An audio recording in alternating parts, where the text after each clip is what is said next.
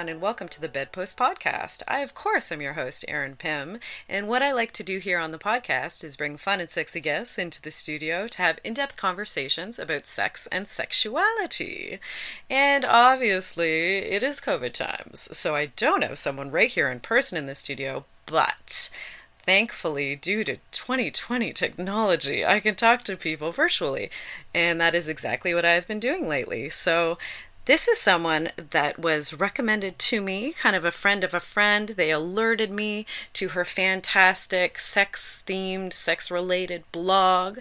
So without further ado, we're going to talk about that with my lovely guest, Caroline Coon from Read Between the Sheets. Hi, Caroline. Hi. How are you doing today? How's your quarantining going?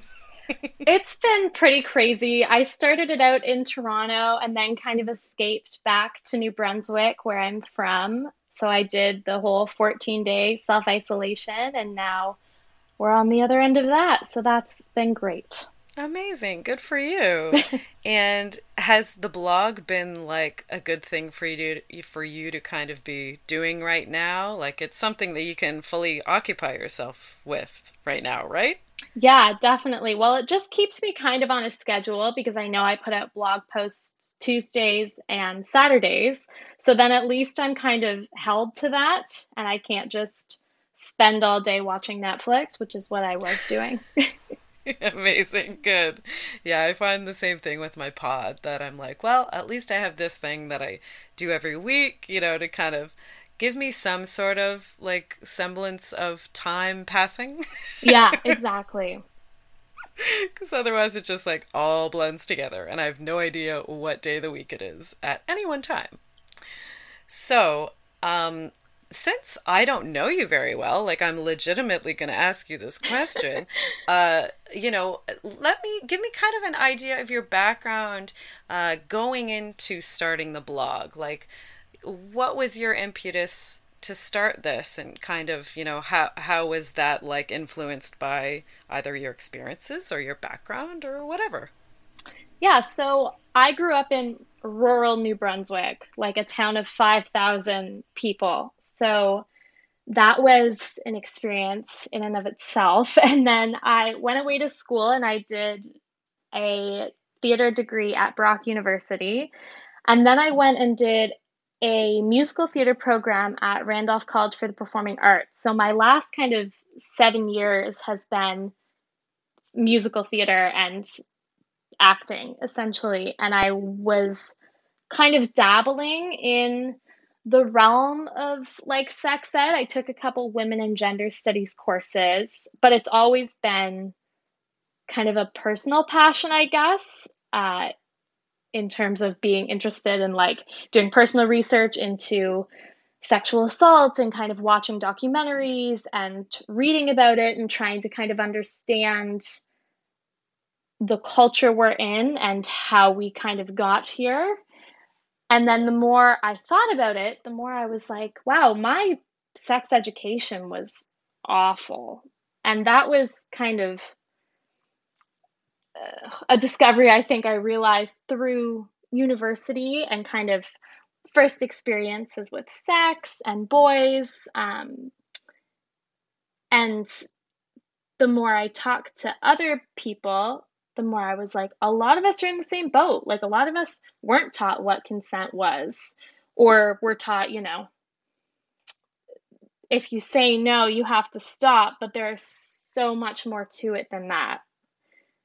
And that's when I became really passionate about sex education and decided that I wanted to do something. I wasn't really sure what to do. And I had kind of dabbled in writing some plays on the topic that I was like, oh, maybe I could tour a play to high schools about consent. And then it was around International Women's Day this year that I wrote kind of I guess it was kind of a think piece at the time about my experiences with sexual assault, which I hadn't really shared publicly before. And I wasn't sure how to share it. I was like, I guess I could just post it on Facebook, but that just feels kind of weird. And one of my friends suggested starting a blog. And I was like, I don't really know if I like have much to talk about. And then I thought about kind of the sex ed angle, and I was like, maybe if I created this as a resource and a blog, then it could be something kind of an information hub for teenagers and young adults to go to, and they can find not just blog posts about sexual health and consent and that type of thing, but also specific resources for each province that will tell them like where you can go in your region to get a pap test and what the deal is with abortions in your area and how you can get them and what's covered and how many weeks pregnant you can be in order to get one and that type of thing. So it just ended up being much more work than I anticipated, but quarantine gave me a lot of time to do it. It always does. Yeah. Good. That's so important. And thank you so much for like sharing your experience. I of course went and read your blog, and like some of the very first posts there are about your own experiences with with assault. So thank you so much for sharing. It's so important to share our stories because, you know, as you said, it's so common. Unfortunately, we have all had shit education surrounding consent. So unfortunately, and like our whole, you know, culture just is not helpful as far as, you know, all the messaging that we get on a constant basis surrounding consent. So I was just so very pleased to see you addressing issues like that, because it's very impactful for, I'm sure, for your readers. It certainly was for me. What was your reasoning behind kind of wanting to angle your blog towards like young adults? Was there something you connected with there? Yeah, I think just thinking about kind of who I was at like 16 before I had sex for the first time. I don't even remember if I kissed someone at that point. It was around then. But like I knew nothing. Like when I look back, like it's laughable the amount that I did not know. Like I don't even think I could have explained like how sex worked, like genuinely. Because I wasn't like, I didn't watch porn. Like I never really had a curiosity about sex when I was a teenager. And it wasn't information that I kind of like sought out. And I was like, I know there are people who were in the same boat as me, and even people who maybe watched porn or were having sex. The education you get from that is not necessarily the education that you need to have a healthy sexual relationship and to know how to look after yourself. So I was like, I think people who are in that period where they're just kind of entering this new world of relationships and sex need a place where all the information is together. You don't have to go to multiple locations to try and find what you're looking for, whether that's, you know, information on birth control or STI tests, or just trying to understand like what sexual assault is and what resources are available for that. Because it's like, and I found this when I was doing the blog, the information is spread out all over the internet. Like there are very few places that kind of conglomerate it the way that I feel like if you're a teenager, you just want it in one place. You don't want to have to go searching for it. For sure. And I love that you offer that. That's like very, very helpful for people, right? Like, and that's the thing with, you were saying when you were that age, like you didn't know much about sex because you didn't like seek it out. And because that's what we're like, I guess that's what it's assumed that we do that. It's like, well, kids will find out for Yeah. themselves. And it's like, no, you have to offer like valuable, good, reputable resources, or else they will go to like use things like porn or, their peers for education as educational sources when porn is great. I'm not mad at porn whatsoever, but it's great as an entertainment tool. It's not great as an Yeah, educational tool, obviously, exactly. right? And you trying to talk to like the main place that you're going to get information at that age is from your peers, is from your Yeah. friends and I mean, they don't know anything No, either. oh my Like you're all gosh. in the same boat. Yeah, so I love that you're putting together like a little informational package. It's not just like a writing, an educational writing or writing about your own experience. It's like you're putting together a little package. So, Yeah. you've got a writing on a certain topic, and then here are the resources. Yeah, for sure. And actually, like, I've just realized that that is kind of how I'm going to format my like intro to pro doming consultations that I've been doing. Like I get booked for doming consultations Hmm. where people are, aspiring doms, Hmm. aspiring dominatrixes are looking to talk to me for an hour to see just like how do I get started and what do I need to know and stuff like that. And I usually just kind of go on the fly. I answer their questions. I tell them what I know. But I'm like, man, there's such a better way I could be Right. packaging Yeah. this, you know? Like, I could, like, because I mentioned, like, oh, yeah, listen to this podcast. Oh, yeah, there's some good books about that. It's like, no, but I could be, like, really handing Hmm. them this neat little package by having, like, all the resources already ready to go and just Yeah. kind of offer a little kind of informational package like that. I think that's like, I love that you did that. That's so Yeah, fantastic, I I'm think. such a nerd for things like that too. Like if you give me like an information packet, like I will just devour it. I don't know why, but I'm so that person who is like, I just love like packages of information and I just want to read everything and I want it to all be right there. So it made me happy to do it, just because it kind of satisfied that like detail oriented information hoarding side of me. Totally. And has writing the blog, like specifically the ones where you talk about your own experiences, has that been therapeutic for you to tell your story, like when you are doing that on the blog? Yeah, I mean, it was interesting because, and I kind of said that in the first piece I wrote about it. I was like, for a lot of time after some of those incidences happened, I didn't think about it. Like, for probably about half of them, I was like, I like brushed it off and I was like, oh yeah, I guess that was kind of like shitty, but I didn't really Hmm. address it from a point of view of like, oh, that was sexual assault. Like that's what it was considered. Yeah, And that was so, someone violating my consent. yeah, absolutely. And so then when I sat down to write it, I was like, I know I have a couple, but I don't know like Hmm. how many. And when I really started thinking about it and like I started, I did them in kind of age order. So I started from when I was like 17 up until I don't know when the last one would have been, maybe 23. Um, Right.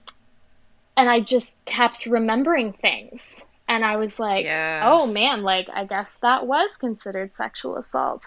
And then when I looked at the list, I was like, oh my gosh, wow, there's 10 out of the ones that Yeah. I could remember, like, off the top of my head in that moment. And it's, Yeah. I kind of have a weird relationship with it, and in that, like, because a lot of them were, you know, things that I think we are kind of taught to just like shrug off. I feel like I haven't gone through kind of, I haven't had a similar experience to other people who I have talked to who have experienced sexual assault because for me it just wasn't that for most of them. Yeah. So it was interesting. I think I've definitely thought now maybe going to therapy to talk about some of this stuff might not be a bad idea. For Um, sure. For sure. Because I think we don't realize, like, all those little, not to say they're little, all of the experiences surrounding our consent being violated, like no matter how little, all of those things just add up. They influence the way we conduct our daily life without us even realizing it. Like, For sure. as you were saying, you're kind of like wrote down all the things that you could kind of think of, even just off the top of your head, and surprised at how many you saw down on the page there. It's like, I'm sure a lot of us could do that exact same thing. And I'm sure a lot of us would be shocked to see how many, little instances or big instances or anything on that spectrum, like just added up. Yeah. I mean, I'm a huge, huge proponent of therapy. Like I'm just an advocate, a therapy advocate perhaps. And I'm sure like how you're finding with writing this, it's just so therapeutic to just talk about it, to just tell someone. Sometimes it doesn't need to be more than you just sharing your story. Like I think people underestimate the value of talk therapy, or as you're experiencing, like writing therapy. Yeah, for sure. Yeah, I've done therapy before for unrelated things. And I just kind of never broached this as a topic because I didn't feel like it was something that was affecting me. But Yeah. I think it would be interesting to go and just kind of see what comes out. Yeah, and just be able to talk through it, like all your experiences. Yeah, and I think that is something that people kind of come up against with violations of consent or sexual assault. This idea that you may not, view them as assaults, as true assaults. Yeah. You may not, like we're taught, about rape or nothing, basically. Yeah, it's like, well, exactly. and I'm getting this from your post that was called like I've never been raped or something like that. Yeah. So we're kind of contextualizing our assaults around this idea of rape that is this, like when we picture that, it's like a huge confrontation, PIV sex is happening against our will. And then so if it's not that exact thing that happened, I think we easily can kind of shrug it off of, oh, it wasn't an assault because it wasn't like that. Yeah, exactly. And I think like, especially kind of growing up, like rape is like, you automatically associate it with stranger rape, which is one of the ones that we see the least. But you think of someone, like grabbing you, like in a parking garage or something, and you're screaming and you're fighting and you're saying no. But for so many people, that's not their reality. And I think because that's kind of how we grow up viewing it, we have a really hard time when we're older coming to terms with it, especially if it was one of your first sexual experiences or kind of early on. I've talked to a lot of people who are like telling me the story of how they lost their virginity, and I'm listening, and in my head I'm going, oh my gosh, like this was sexual assault or this was statutory rape. And they're like, it wasn't great, but it was fine. And, life went on. And I was like, did you, tell anyone? They were like, no, like it wasn't a big deal. Like I didn't feel like I was raped or anything. And you don't want to be the person to be like, well, like the dictionary says, but there's always a part of me that's like, oh my gosh, like so many people share this sentiment, and it breaks my heart. And I think that's very important what you said, like the idea in our head is like with a stranger, like something that I always pictured in my head that I had like feared when I was a young woman was like that I would be at my workplace and someone would break in the workplace while I was like closing up by myself and rape me. That was like a very vivid fear that I held on to when I was around that age, not even realizing that assaults can happen all throughout, a relationship between you and your boyfriend when you're a young person, like that violations of consent can happen all over the place in all your intimate relationships. Absolutely. Like not even just about sex, but just about life. Yeah. Like everyone you come in contact with can be potentially violating your consent to varying degrees. And we're not taught about consent in that way. We're taught about this super scary stranger rape thing. Yeah. And that's all we're told. Yeah. And I can remember really clearly, actually, we had one presentation, I think, for my entire 4 years of high school, where the nurse practitioner came in and there was a PowerPoint and she said, the age of consent is 16. It's 18 for people who are in a position of authority. I remember it was 18 for anal sex. I know they're trying to repeal that. I don't know if it's happened yet. And that was it. Like, it was just like, these are the ages of consent. And I think they talked about, you can withdraw consent, I think was the only other thing I remember from that conversation. But there were no kind of conversations about like the intricacies of it in terms of like, being attuned to body language and how just because someone says no doesn't necessarily, if someone doesn't say no, it doesn't necessarily mean that they want to. And you have to like be conscious of your partner and the signals that they're sending. Yeah, exactly. All the nonverbal consent cues. Yeah. Like we're not taught to recognize or pick up on any of those. For sure. Yeah. What do you think needs to be taught, like, around this age, say 16, kind of your target audience for your blog? What do you think needs to be taught around that age? I know this is a huge question, by the way, so do your best, okay. And I'm sorry to put you on the spot. No, that's okay. But what's your first instinct when I say that? What needs to be taught to people around that age? Consent is my first instinct, just because that was kind of what I felt was most lacking. And so kind of what you were saying, talking about like nonverbal cues and especially how alcohol and drugs come into play when we're dealing with consent, because that's a huge issue, especially moving into university. But definitely. I mean, man, like if I could just teach a course on this, like I don't think there's anything I wouldn't want to put in at that age. Like once they're 16, I'm like, I want to hit them with everything. Because at some point they're going to need it or they're going to figure it out. And it's better for them to figure it out in a setting like this with someone who knows what they're talking about, and not like what people are talking about on the school bus or in the cafeteria or, online. Like that information is not necessarily correct and is not a way to form a sex education at all. But I think, if in an ideal world, which is what the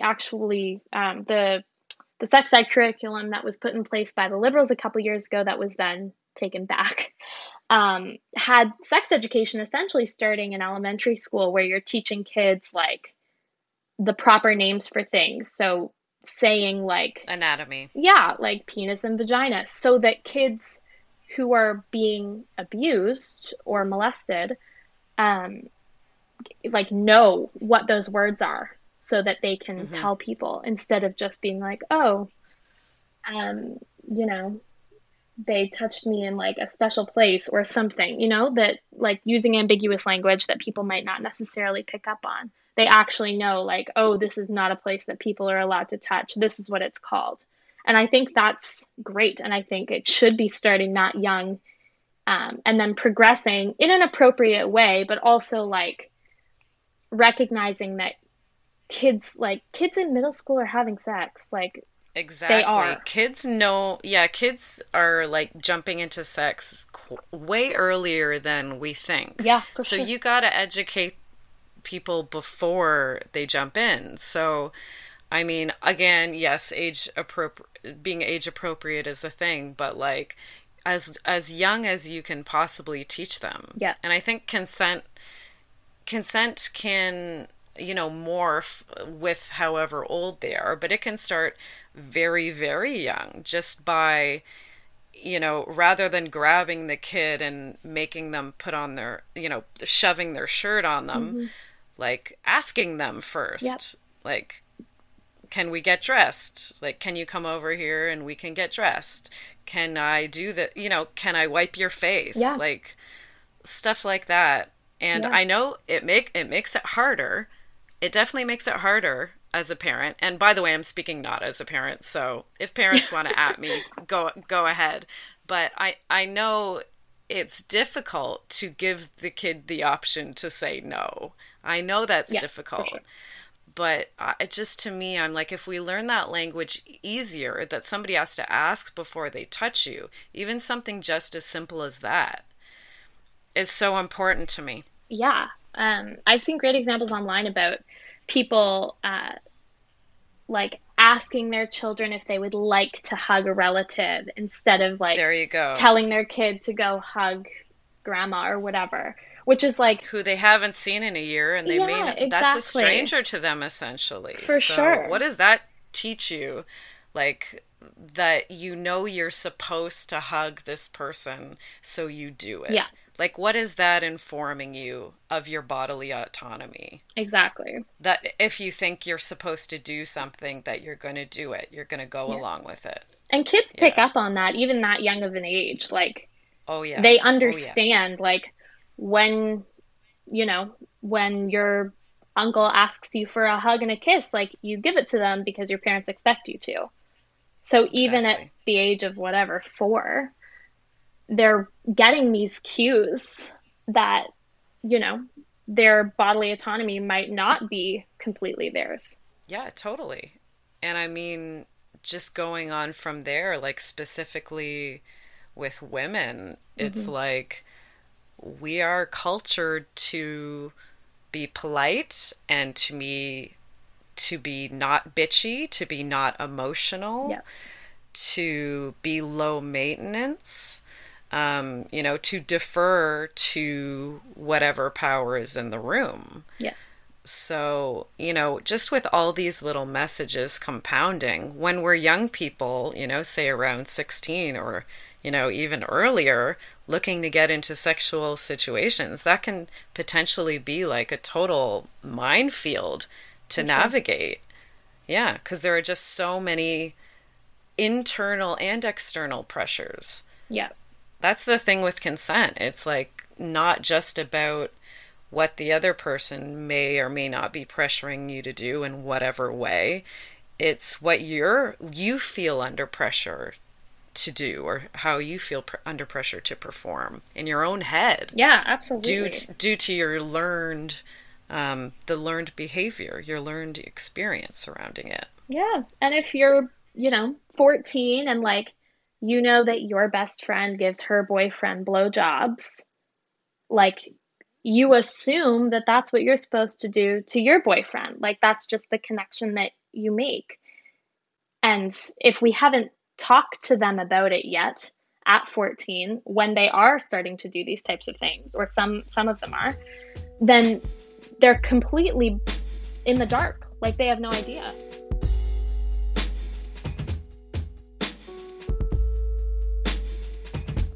Let's take a moment to talk about our lovely sponsors, shall we? First of all, Oasis Aqua Lounge is a water-themed sex club located right here in Toronto at 231 Mutual Street. Oasis is inclusive of all genders and orientations and is shame-free when it comes to pleasure and play. Check them out at their website, oasisaqualounge.com. Unicorn Collaborators is the local leather business of 2 queer unicorns. They specialize in luxurious and colorful harnesses for all body types, and even craft non-conventional ones for your thigh, fist, or foot. Check them out at their Etsy shop under Unicorn Collaborators. Lovecrafters Toys is a non-gendered fantasy sex toy line that makes weird and wonderful dildos in the shape of tentacles, unicorn horns, mermaid tails, and more. Their high-quality silicone is hand-poured right here in Toronto. Check out their Etsy shop at Lovecrafters Toys. ComeAsYouAre.com is a trans-owned, trans-operated sex shop that also happens to be feminist and anti-capitalist. They carry only the best sex toys and want to give you the best price possible. Next time, use the coupon code BEDPOST, that's BEDPOST, when checking out at ComeAsYouAre.com. Yeah, for me, around that age, like if I think of what would be important to teach, like obviously consent is also an instinct that I have, yeah, for sure. But also like what healthy and loving romantic relationships look like. Mm-hmm. For sure. You know, what is grooming and manipulation versus, you know, healthy, open, honest communication. Yeah. Like those relationship skills specifically surrounding communication, and that includes consent in there, but just how to conduct a healthy relationship with other people. Like, yeah, we're not actually taught that. That's something we fucking stumble through, mm-hmm, after we get hurt and we hurt other people, until as adults we finally figure out how to listen to people and communicate and talk to people openly and all of that stuff. I just think that would have been so valuable to me, for sure, at the time, because I was in some shit relationships. Oh my God, yeah. You know, might have helped me if somebody was like, listen, if your relationship resembles any of these scenarios, mm-hmm, that's not healthy. That might have helped maybe. Yeah, I mean, I remember, so I didn't have a relationship in high school, but I remember in university, I had a huge crush on this guy, and it was the first time that I had ever really been like, okay, I really like this person, and I think they like me, and he got away with a lot of crap because it was my first experience with this, and I was willing to let a lot slide, A, because I didn't know better for some of it, and B, because for the stuff that I did know was wrong, I was like, well, I can like look past this because, you know, I've seen other friends in similar situations, and it just seems like this kind of stuff happens sometimes. But like, I remember in my first year of university in, when was it? December, maybe? I guess that doesn't matter. But he asked if I would give him a blowjob, and we hadn't had sex at that point. I was still a virgin. I had never given a blowjob, and I said I didn't want to. And maybe 30 seconds later, he was like, "Oh, I actually like have stuff to do. So like, can you leave?" I was like, "Okay." Cool. And I knew that was fucked up in my head. Like I did understand that was like shady, but I completely let it slide. Yeah, because you're supposed to be, you know, you want to be liked. Yeah. At that point, that is like it, right? You want to be accepted into the group. You want to be liked. Yeah.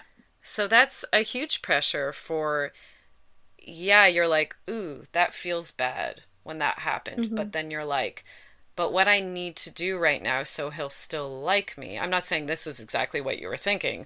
This is from my experience. Mm-hmm. Like if I played out that scene, I would have done the exact same thing. And the intention would have been, well, I want them to still like me though. Yeah. So, okay, I guess I'll just go if they're asking me to go. Yeah. And then eventually when I did lose my virginity to him, I remember the thought process being very much along the lines of like, well, if I don't do it, he's just going to stop talking to me again, because that's what happens every time I say I don't want to do something. He'll just go like a couple weeks or a month without speaking to me, and then I feel really shitty. So maybe if I just like get it over with, he'll stop doing that. And I look back on that and I'm like, oh my God, like I like want to give 18-year-old me a hug. Yeah. And imagine like if in school, like you were taught that is manipulation. Yeah. That is emotional manipulation. Absolutely. You know, like imagine if you were taught that, wouldn't you maybe have been like, you know, who maybe it would have reached you, maybe not, depending, but maybe you would have been like, oh shit. Yeah. this is not a good situation I'm in Yeah. right now. And I would have been able to name it. And I think that's the other important thing. If it's kind of an ambiguous feeling that, like, this is kind of weird and wrong, Yeah. it's harder to decide to, take action uh, versus if you can actually say, like, oh, he's manipulating me. That's what's Yeah. happening. This is like a form of Yeah. emotional abuse. And I saw a lot Yeah. of people in high school and beyond in actual relationships that were horribly emotionally abusive from both sides. Yeah. Um, and, you know, if you're not taught about what emotional abuse is in school, if your understanding of abuse is just like, oh, if they punch me in the face, you're Yes. not Yeah. going to Exactly. associate, someone trying to like make you feel bad for going out with your friends with abuse, because that is a completely different category from being physically assaulted. Yeah, from that, same with that, the thing we were talking about with sexual assault, with like other types of domestic assault. Yeah, that's the image we have. It's like, Yeah. well, he didn't hit me, so I guess Yeah. it's not anything. Hmm. It's not abuse because he didn't hit me. Because that's all we're kind Yeah. of taught, via, whatever, media, the TV we Yeah. watch, or the news, or the anything that's giving us information. Like, it tells you like the nth degree of the thing, Yeah. and you're supposed to just kind of fill in the rest. Yeah. And meanwhile, we're all just like floundering as young people, just Yeah, like, that's literally what it feels like. uh, Like, it feels like you're just kind of pushed into the deep end of the pool, and they're like, well, some of you will figure out how to float. Good luck. yep, Like, that's it. And it's like, you had us for 13 years, and not once could you take an hour to give us this information. Like, yeah, it's infuriating, especially because a lot of parents assume that they're getting it at school and they're just not talking about it. And so parents are like, okay, well, schools are doing it, so, my hands are clean. Like, I don't have to brush the topic, because it does make a lot of people uncomfortable, parents and teachers, for sure. And I think that's a big reason why, kids are missing out on this education. But like, man, sometimes you just have to like grit your teeth and do it. yeah. Communicating is hard. I'm Hmm. not like saying it's an easy thing, Yeah. to talk about all this subject matter. Like, it is uncomfortable to talk about. And the fact that it is uncomfortable to talk about, the fact that it is taboo, that's just pushing people to feel shameful about it Yeah. and to not speak out about it all the more. So you're perpetuating, young people learning that Yeah. you're not supposed to talk about sex, that you're not supposed to talk about, Absolutely. whatever's going on in your relationship, that's Yeah. private. Yeah. If they see that their teacher who is trying to teach them sex ed is embarrassed, like, these kids aren't going to want to go talk to her later if, for example, they were sexually assaulted and want to talk about it and want help. They're going to see that their teacher was bright red talking about chlamydia, and they're going to be And like, they're like, okay, oh, I guess that's something to be embarrassed yeah, about. Oh, I guess this is something I should feel awkward about, or nervous about, yeah, or embarrassed about. Yeah. Yeah, it's talking about, now that you just brought that up, something else that's so very valuable. You talk a lot about STIs on your blog. I yeah, absolutely love that. yeah. And that, I will say, I always got a presentation every year about STIs, and it was always horrifying because they would show pictures of genitals Right. covered in herpes. And looking back, I'm like, all right, that was more of a scare tactic than anything to get us to not have sex. Yeah. But I think, the fact that they were talking about it was great. But now I also feel like there's such a big shame factor around getting an STI, and people don't even want to go get tested. Exactly. And that's often the worst part of a lot of STIs. Yeah. Like, yeah, some can be super physically uncomfortable.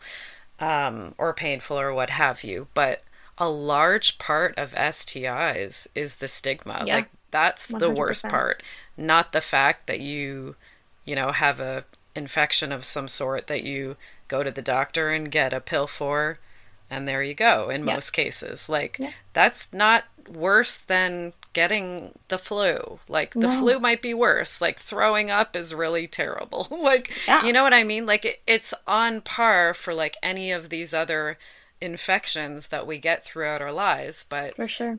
again the messaging that we get is when it's surrounding our genitals that it's shameful Yeah, in it's some way. dirty. And it's Yeah. like, or, it means like you sleep around, which we also know is not true at all. I mean, you could get an STI from your partner or from the first person you ever have sex with. Like, it has no bearing on the amount of people you sleep with, but we have this weird association with it that, like, oh, he sleeps around, he's probably got herpes. Like, that's ridiculous. Right. Yeah, totally. And even with herpes, it's like, okay, so it's the exact same strain. Say you get HSV1 Hmm. on your mouth, which is called cold Yep. sores, and then you can also get HSV1 on your Yep. genitals, and that's genital herpes. So it is literally the exact same Yeah. virus. Yep. And cold sores, are not a shameful thing to have. No, I just had one like a week ago.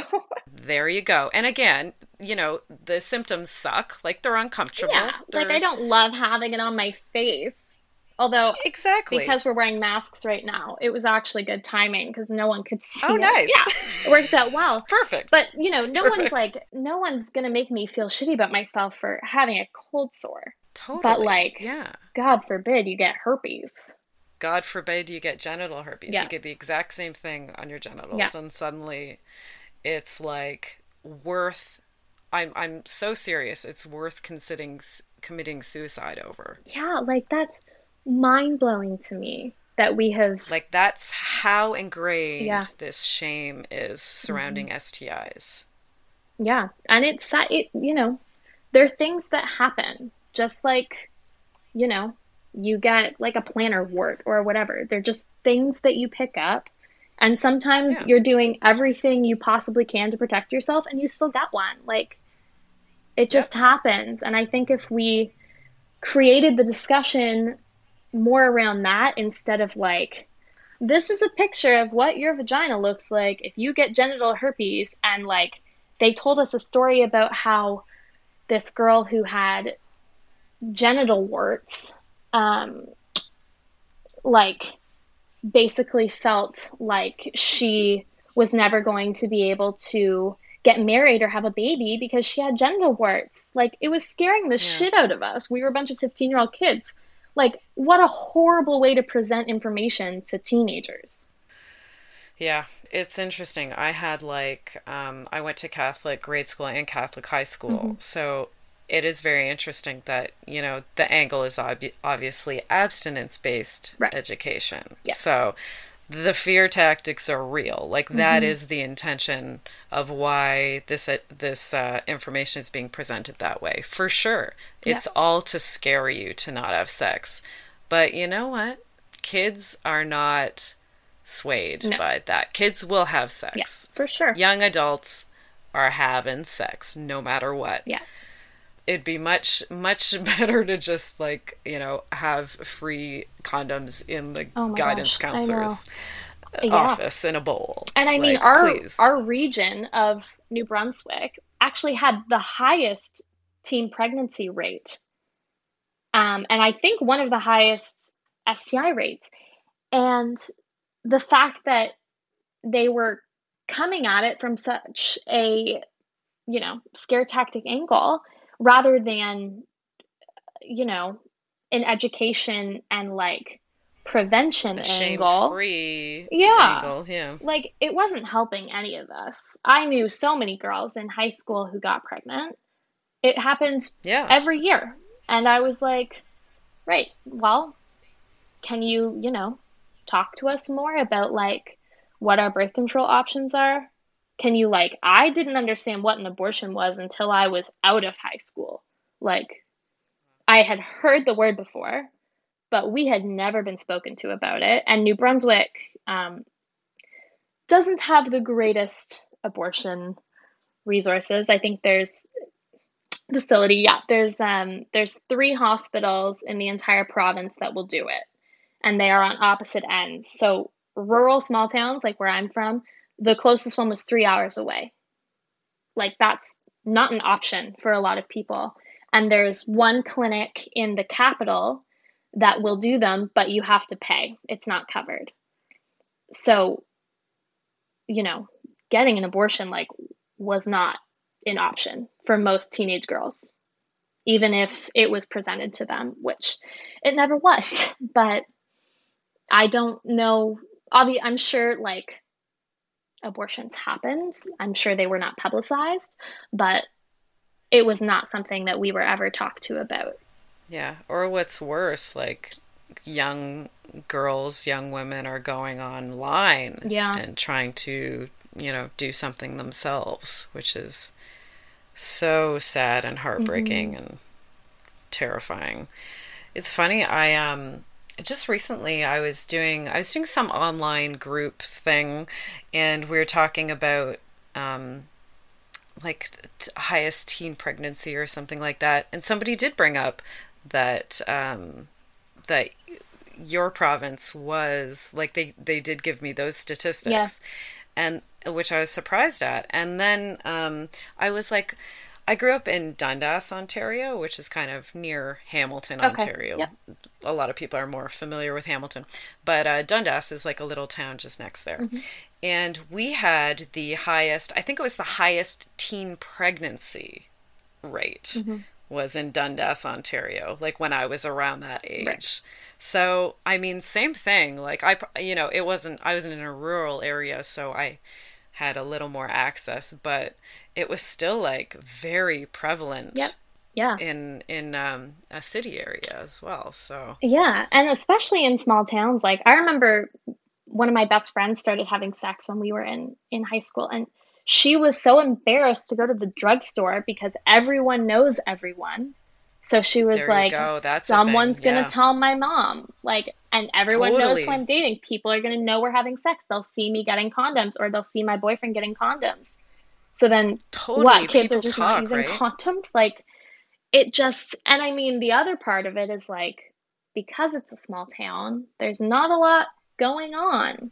So kids, get Gossip. into issues where they're, Oh yeah, that too. Yeah, yeah, yeah. They're like, bored and they yeah, they're doing drugs or they're having sex. And I guess I was lucky that I was like so involved in the drama club to like an embarrassing amount that I just like degree. had no time to do anything else. And I had a part-time job, so I was so laser focused on kind of what I was doing. Like I wasn't going to parties, and I wasn't, hanging around the waterfront at night when a lot of other people my age were. And Yeah. I was not so lucky. yeah, for sure. But it's like the kids are doing it, and everyone knows that they're doing it. So Yeah. Yep. by not teaching them, at what point does it become like kind of irresponsible? Yes, totally. Yeah. When you're talking about, going to the drugstore and you know the woman who Yeah. you're buying the thing from, And and she they're going knows to your talk and they're going mom. to tell whoever. Yeah. It's true. I had the same thing. Like in my high school, my aunt and my uncle taught at that high school. Like my aunt was the guidance Yeah. counselor. So it's like, yeah, once I started having sex, like that got around. Not only did like all the teachers know, then my aunt knew, and then my parents Right. knew. Yeah. So it was like just again with that stigma. At that age, I mean, you just want to be liked, you want to be loved, you want to be popular, you want to, whatever. The slut shaming was real. Oh my gosh. Yeah, for sure. It was real. Yeah. Like, and the mortification is real. Like, I think something at that age, one of the worst things is being embarrassed, right? Yeah.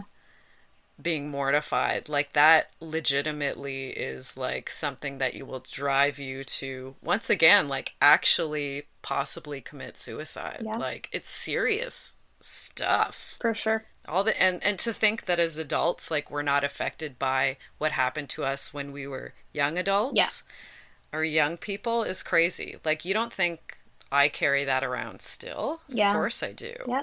you know? And I bring up all the time, like the shows that we were watching when we were in high school, and like how, in a lot of them, I won't say all of them, but in a lot of them, like you're not seeing characters be like, oh, do you have a condom? And you're not seeing characters like actually practice what consent is. So when you're a lot of times your first experiences with sex is from like watching Pretty Little Liars, which is the show that I think I was watching in ninth grade, is has nothing to do with, asking for consent or discussing protection. You don't associate it with it because, on TV they weren't doing it. So then when you're having sex, you don't make those associations. And you also like don't understand necessarily how to do it. And I think if like we portrayed consent more on TV, like teenagers would have an idea of like what it actually sounds like what the words are that you could use. Because I think a lot of time they're like, well, it's just going to sound stupid. Like what? Like every 30 seconds, I'm just like, oh, are you okay? Like that's stupid, right? But if they see people actually putting it into practice, then they have something to go off of. Totally. I think that is such a valid point. Like, even the way we see relationships portrayed Mm-hmm. in media, like on TV or in movies or whatever, they're like drama filled and like so Yeah. romantic. And it's like this just completely fictionalized idea of like what a terrible like reference point to Yeah. have like Yep. this love story where they fight and then they make up and then they fuck and Yeah. then they are in more in love than ever and then there's some other drama that happens. Like we're taught that that's how a healthy relationship looks Yeah. like. The big one that gets me is like eventual consent. Like you see scenes all the time where one character like wants to have sex and the other one is kind of like, no, no, I don't want to. Like later, like don't touch me. But they just keep at them, and then eventually it's like a huge like sexy sex scene. And I'm like, oh my God, like don't teach people that if you just keep pushing long enough, you're gonna have the best Then you'll sex of get your it. life. Like that's really bad. What's the word I'm looking for? Like image Messaging. messaging for kids. Yeah, like to say like, oh, I'll fight for you. Well, I'll follow you anywhere. I'll Hmm. wait for you. Like Yeah, all of that language. It's like, no, you should leave her alone. you shouldn't yeah, you shouldn't like pine after her. And yeah, there are a lot of like love stories of like how did two people get married? It's like, oh, well, I said no, and then he, by the eighth time I said yes. It's like, what? yeah, Why was he asking you eight yeah, times?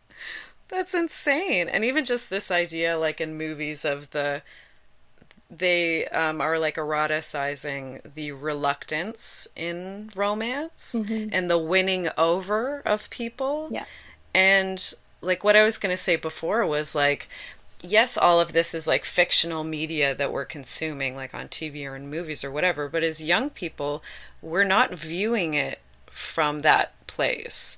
yeah, We're viewing it as like this is what it is. We're viewing it word for word. hmm, We're not seeing that this is a fictional portrayal of this like romantic, dramatic, um, maybe abusive, tumultuous relationship, that this is like a fictional, kind of romanticized, Hollywoodized view. Like yeah, we don't know that at that yeah, age. We're not viewing the media from that mindset. We're not. yeah. I mean, I was obsessed with Twilight when I was in middle school.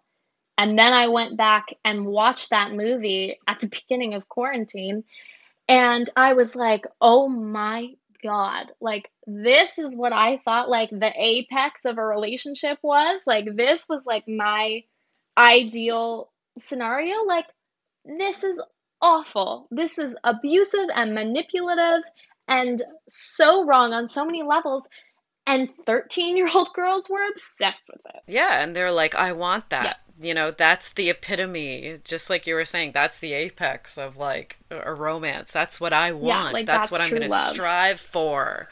That's true Yeah. love, exactly. And it's like, oh fuck. Like, yeah, I'm rewatching just like because of quarantine, obviously Hmm. watching a lot of fucking Netflix and whatnot. It's like watching stuff that's, 10 years old, Yeah. 15 years old, 20 years old.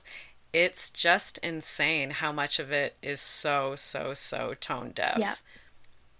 And not even stuff that old, like stuff from a few years ago and stuff they're still putting Oh out yeah. right like All the time. today. Yep. It's still for some reason, not showing, not giving a good example to anyone. Hmm. I It's like, know. and yes, fictional media, maybe that isn't their job. But when the education surrounding sex and relationships is so lacking, Yeah. that those are sources of education for Yeah. people. Young people are looking at porn and thinking that's what like real orgasms look like, Yeah. or real pleasure looks like, or real bodies are supposed to look like. Like all of those are things that young people are turning to get education Yeah. from. I mean, I don't think I had an orgasm until my like second year of having sex, probably. Like, Yeah, I mean, I had my first orgasm. Yeah, it was like I was in yeah. college. Yeah, yeah. Like, Yeah, and like I masturbated like just to feel pleasure, but I hadn't had an orgasm until like pretty late. yeah, I think I was 19. Um, Especially when you think I lost my virginity. By the way, I'm not a huge fan of lost my virginity, but because it's a yes, construct. But absolutely. but the first time I had PIV sex, I was 15. I just turned 15 Right. actually. So I was quite young. And to think that, maybe I was like even, I was early 20s by the time I actually had an orgasm. Like I that's know. that's that's crazy. Yeah. And I find now, um, I'm much more comfortable talking about what I need and like how I need to get off and what needs to Yeah. happen. But when I was 19, 20, like I was so scared to have that conversation because I was like, well, they're not going to want to do it and they're not going to like it. Yet I'm still like, you're giving blowjobs. So at some Yeah. point, like, I was like, they need to suck it up. Like, if I'm not getting off, why should they get off? That's not fair. Like, I've faked way too many orgasms in my life for Yeah. me to like keep doing it. I'm like, no, I've made a vow that I will no longer fake orgasms. That was my Yes. New Year's resolution. Um, My New Year's yeah. resolution. I love it. Well, I was like, Yeah. and I don't even think that that's something that would be inappropriate to talk to high schoolers about. Like Right. talking to them about sex beyond, having babies, because mostly that's not why we're having sex at this age. Yeah, and beyond doing it with a partner, like talking about Yeah, masturbation, it's for like, sure. okay, you think the only way you can get this thing called sex is via, a boyfriend, and Hmm. you're so desperate to be liked and for approval and to get a boyfriend. And it's just like you can actually have some pretty fun sexy times by yourself. Like, Yeah, it might help a lot of young people to know that, oh no, you can do self pleasure and like it's nothing to feel shameful yeah, about, and it's actually going to really improve your sex life, not harm it. Like, there's a stereotype that, it's like if you masturbate, then you're gonna ruin partnered sex, yeah, if you masturbate in a certain way and then you can't have an orgasm through partnered sex doing it a different way. It's like, yeah. that's so not true. It's like No, the education starts with ourselves. You have to for know sure. what how your own body Yeah. works What before makes you you can feel good? bring that. Yeah, before you can bring that to a partner. Yeah. And that, like, I would assume that a lot of people would be like super psyched if you were like, hey, this is what works for me, because then they don't have to try and guess and be like, well, this worked for my last partner. I'll try it here. If you actually give them a roadmap, like they should be super happy. Yeah, because young people like trying to please their partner too. Yeah. They don't know what they're doing and they're nervous and like they would probably love some information from you. Yeah. Like, And in my experience, like the times that I have felt comfortable enough to be like, hey, this is how I'm gonna finish. People are yeah, like, this is what great. you gotta do. And then I don't have to sit there and like pretend to enjoy something so that I don't hurt their feelings and then be like, well, I guess I'm just gonna have to fake it for the 500th time because I don't want Yeah. to make them feel bad. Right. Yeah. And like, or subtly trying to, give them body Yeah. language. It's like, no, just use your Yeah. words. Yeah.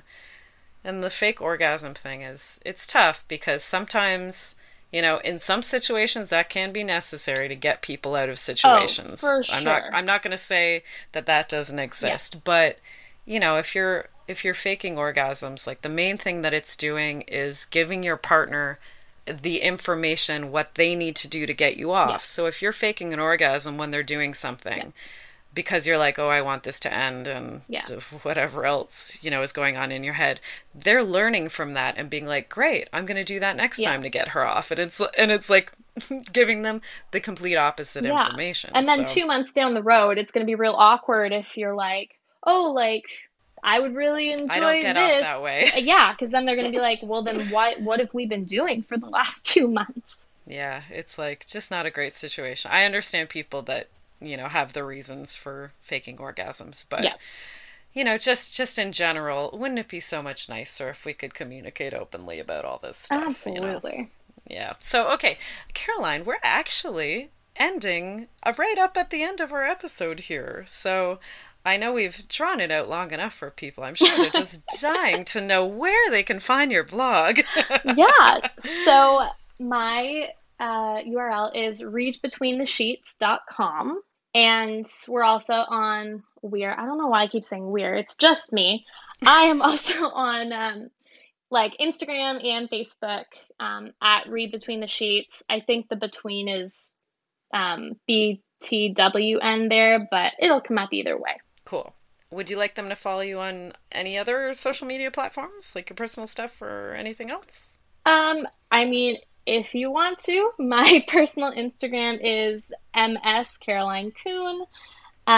Feel free to add me, and you can find all the links to all of my stuff from there. But yeah, keep up to date with us on social media. I'm going to be starting a couple things outside of the blog weekly so that there's a little more action going on. And then I do blog posts on Tuesdays, which are the more like research-based kind of sexual health pieces. And then Saturdays, which are kind of my editorial soapbox moments.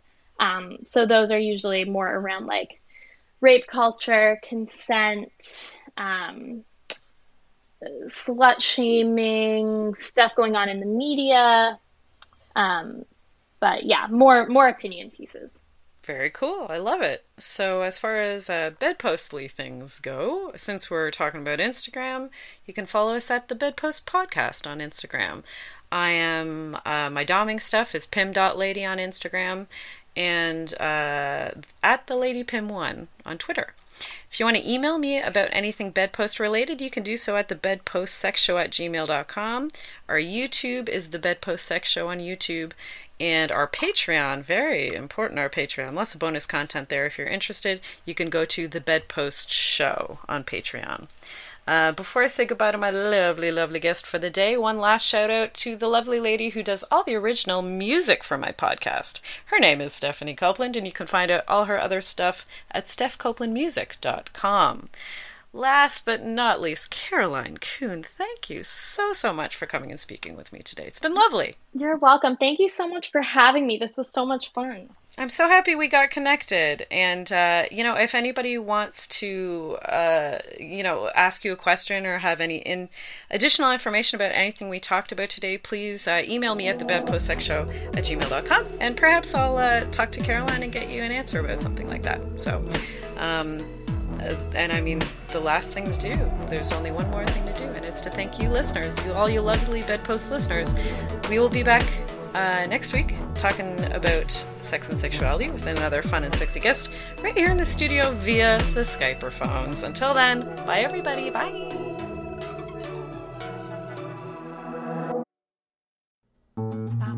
This podcast has been brought to you by the Sonar Network.